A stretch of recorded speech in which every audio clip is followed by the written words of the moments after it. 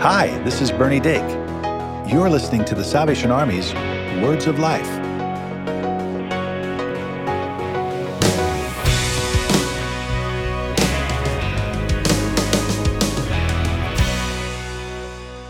Hi, I'm Megan Hoffer, and if you're enjoying Words of Life, I want to invite you to check out another show brought to you by the Salvation Army.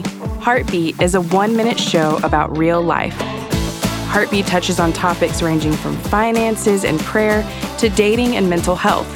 If you're looking for a short message of hope to challenge you and brighten up your day, subscribe to Heartbeat wherever you get your podcast or visit salvationarmysoundcast.org. Welcome back to Words of Life. I'm Cheryl Gillum. And I'm Bernie Dake. We hope you've been enjoying this series of testimonies. We launched the series on January 29th, so if you've missed any episodes, subscribe to Words of Life on your favorite podcast store or visit salvationarmyradio.org. Now, this week's episode is with another friend of ours named Lieutenant Sam Mhasvi. Now, Sam is a Salvation Army officer here in the Atlanta, Georgia area. He and his wife oversee the work at one of our Croc centers. And Sam's a really interesting guy because he's a very capable musician, but he's actually also a very talented visual artist. Wow. We hope that you'll be encouraged by his testimony.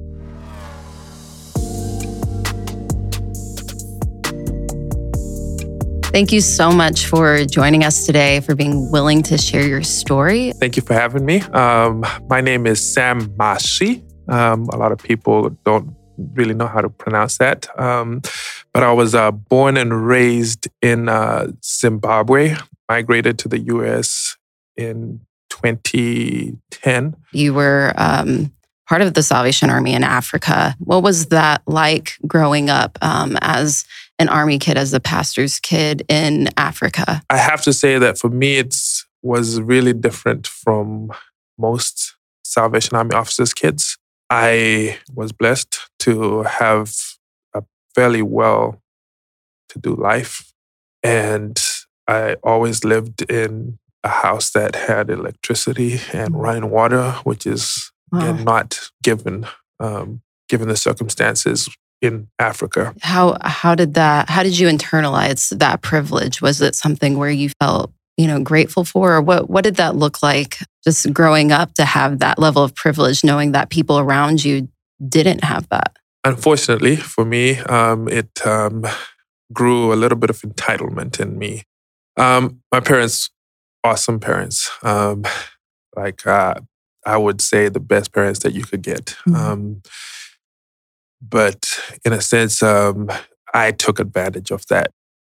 It meant a lot of trouble for my parents. It meant me sometimes even using my parents' position to get my way. There was almost this entitlement that, there's nothing you can do to me kind of. In my head, I always thought that, I can get it right later. Fast forward 2006, got into this crazy argument with my dad over a cell phone. So it was, just at the beginning of where officers were getting cell phones. And so my parents were at THQ and they were given cell phones. So, of course, I grabbed the cell phone and I made it my own because you would just leave it at home. Yeah. So, that's where I call all my friends. And, that's where I had conversations with my girlfriend and all of that. But those were pay-as-you-go contract lines. So I built that bill up pretty significant. And I guess at some point it came back and my dad came back one day and said, you need to stop using that phone. I said no. That was entitlement at its peak. And I was able to argue that. Like I just said no. And he at that point said, if you are not going to listen to me, you're going to have to leave the house. I twisted that. And I made it, I made him kind of be in the wrong. Like, oh, you don't love me. And you're going to throw me out of the house. And from that point, I made a horrible decision not to speak to my dad.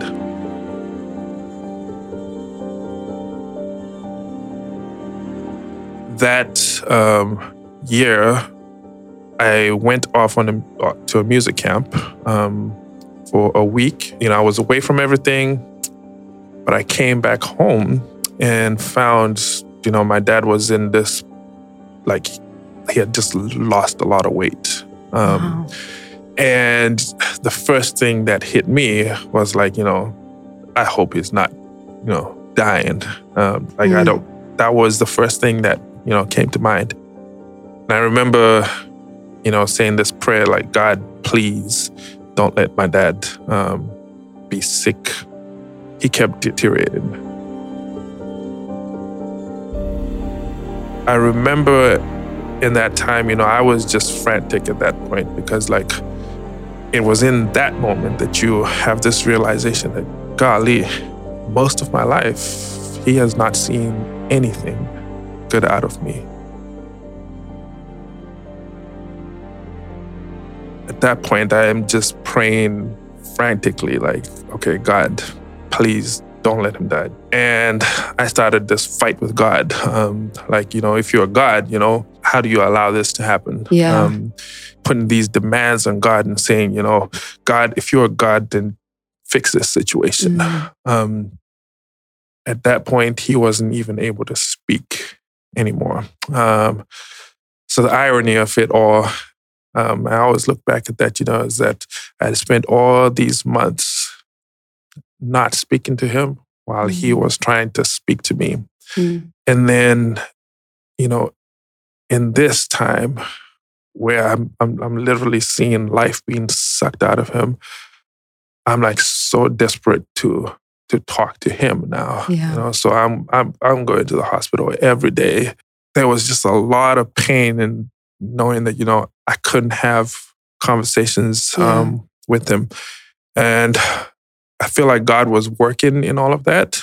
As weird as it sounds, literally I gathered the strength, I guess, in a sense. And I was doing everything I could possibly think of to almost gain God's favor. I had been fasting even. And on that night, I'm in my room and I'm praying on my knees, right at my bedside, praying out loud, crying to God, literally. And I remember out of frustration, I had just picked up my Bible and just kind of thrown it. And it opened to Daniel chapter 3, where it starts to talk of how Daniel and his friends refused to bow down to the statue. And when they're called in front of the king, basically they were saying, we will not bow down to this statue.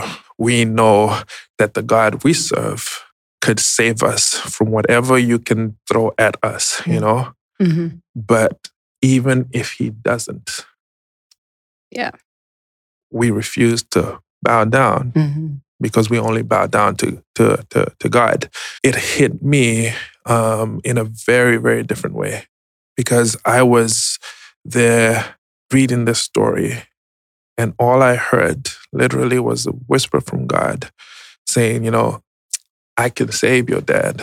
And that was a prayer, right? That he can literally speak healing into existence. But he said, but if I don't, would you still serve me? Yeah.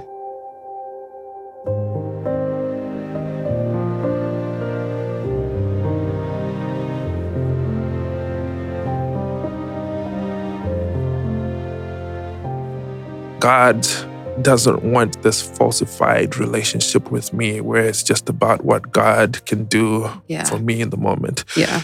And I remember in that moment, I also understood what that meant. And I said, after a lot of crying, I cried more than I had ever cried in that moment because I understood. But at the end of that, I went back on my knees and I said, yes, God, I will do whatever it is that you call me to. I understand. So that's the 27th. On the 28th, I would normally go to the hospital in the morning and in the evening. but I couldn't go in the morning, only because I knew there was just this thing in me that knew that that was going to be the last time that I saw my dad. And I remember my mom had gone, and she called me and she said, where are you? Your dad is looking for you. And I just remember telling her, tell him to wait for me. And then in the evening, I went to the hospital. I saw him, and I remember as a family was my sister, my cousin, my mom, and it was just us around his hospital bed, and we started just singing hymns. And then it was time for all of us to go. Everyone started to leave, go out, and I stayed because I knew. And so I talked with him. Of course, he couldn't talk back to me. But I remember just apologizing and saying, I'm sorry that you never got to see anything good in me. It was a painful moment for me. But I also remember in that moment just saying, I want you to know, I promise that I'm going to live a life that you would be proud of.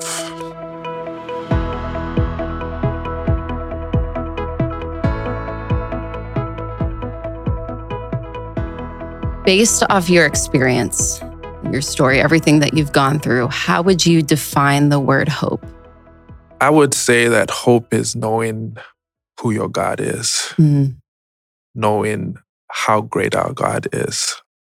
When David goes to the battlefield and, all of Israel is cowering at this giant, and then David finally stands up and he says, who is this, giant that comes before, and he says, you come against me with sword and spear and javelin, but I come against you in the name of the Lord Almighty and the God of the armies of Israel, whom you defy. David says, I come against you with the armies, which makes it plural. Yeah. For me, it was this eye-opening moment that, David is not worried about this little army that's here. He's worried about the host of God's armies that are with them. I think that's a thing that we, when we're in our moments of doubt, when we're in our moments of pain and all of that, we don't realize that, it's God has a whole army of angels and hosts of heaven that are literally behind you. God's armies that are fighting for you.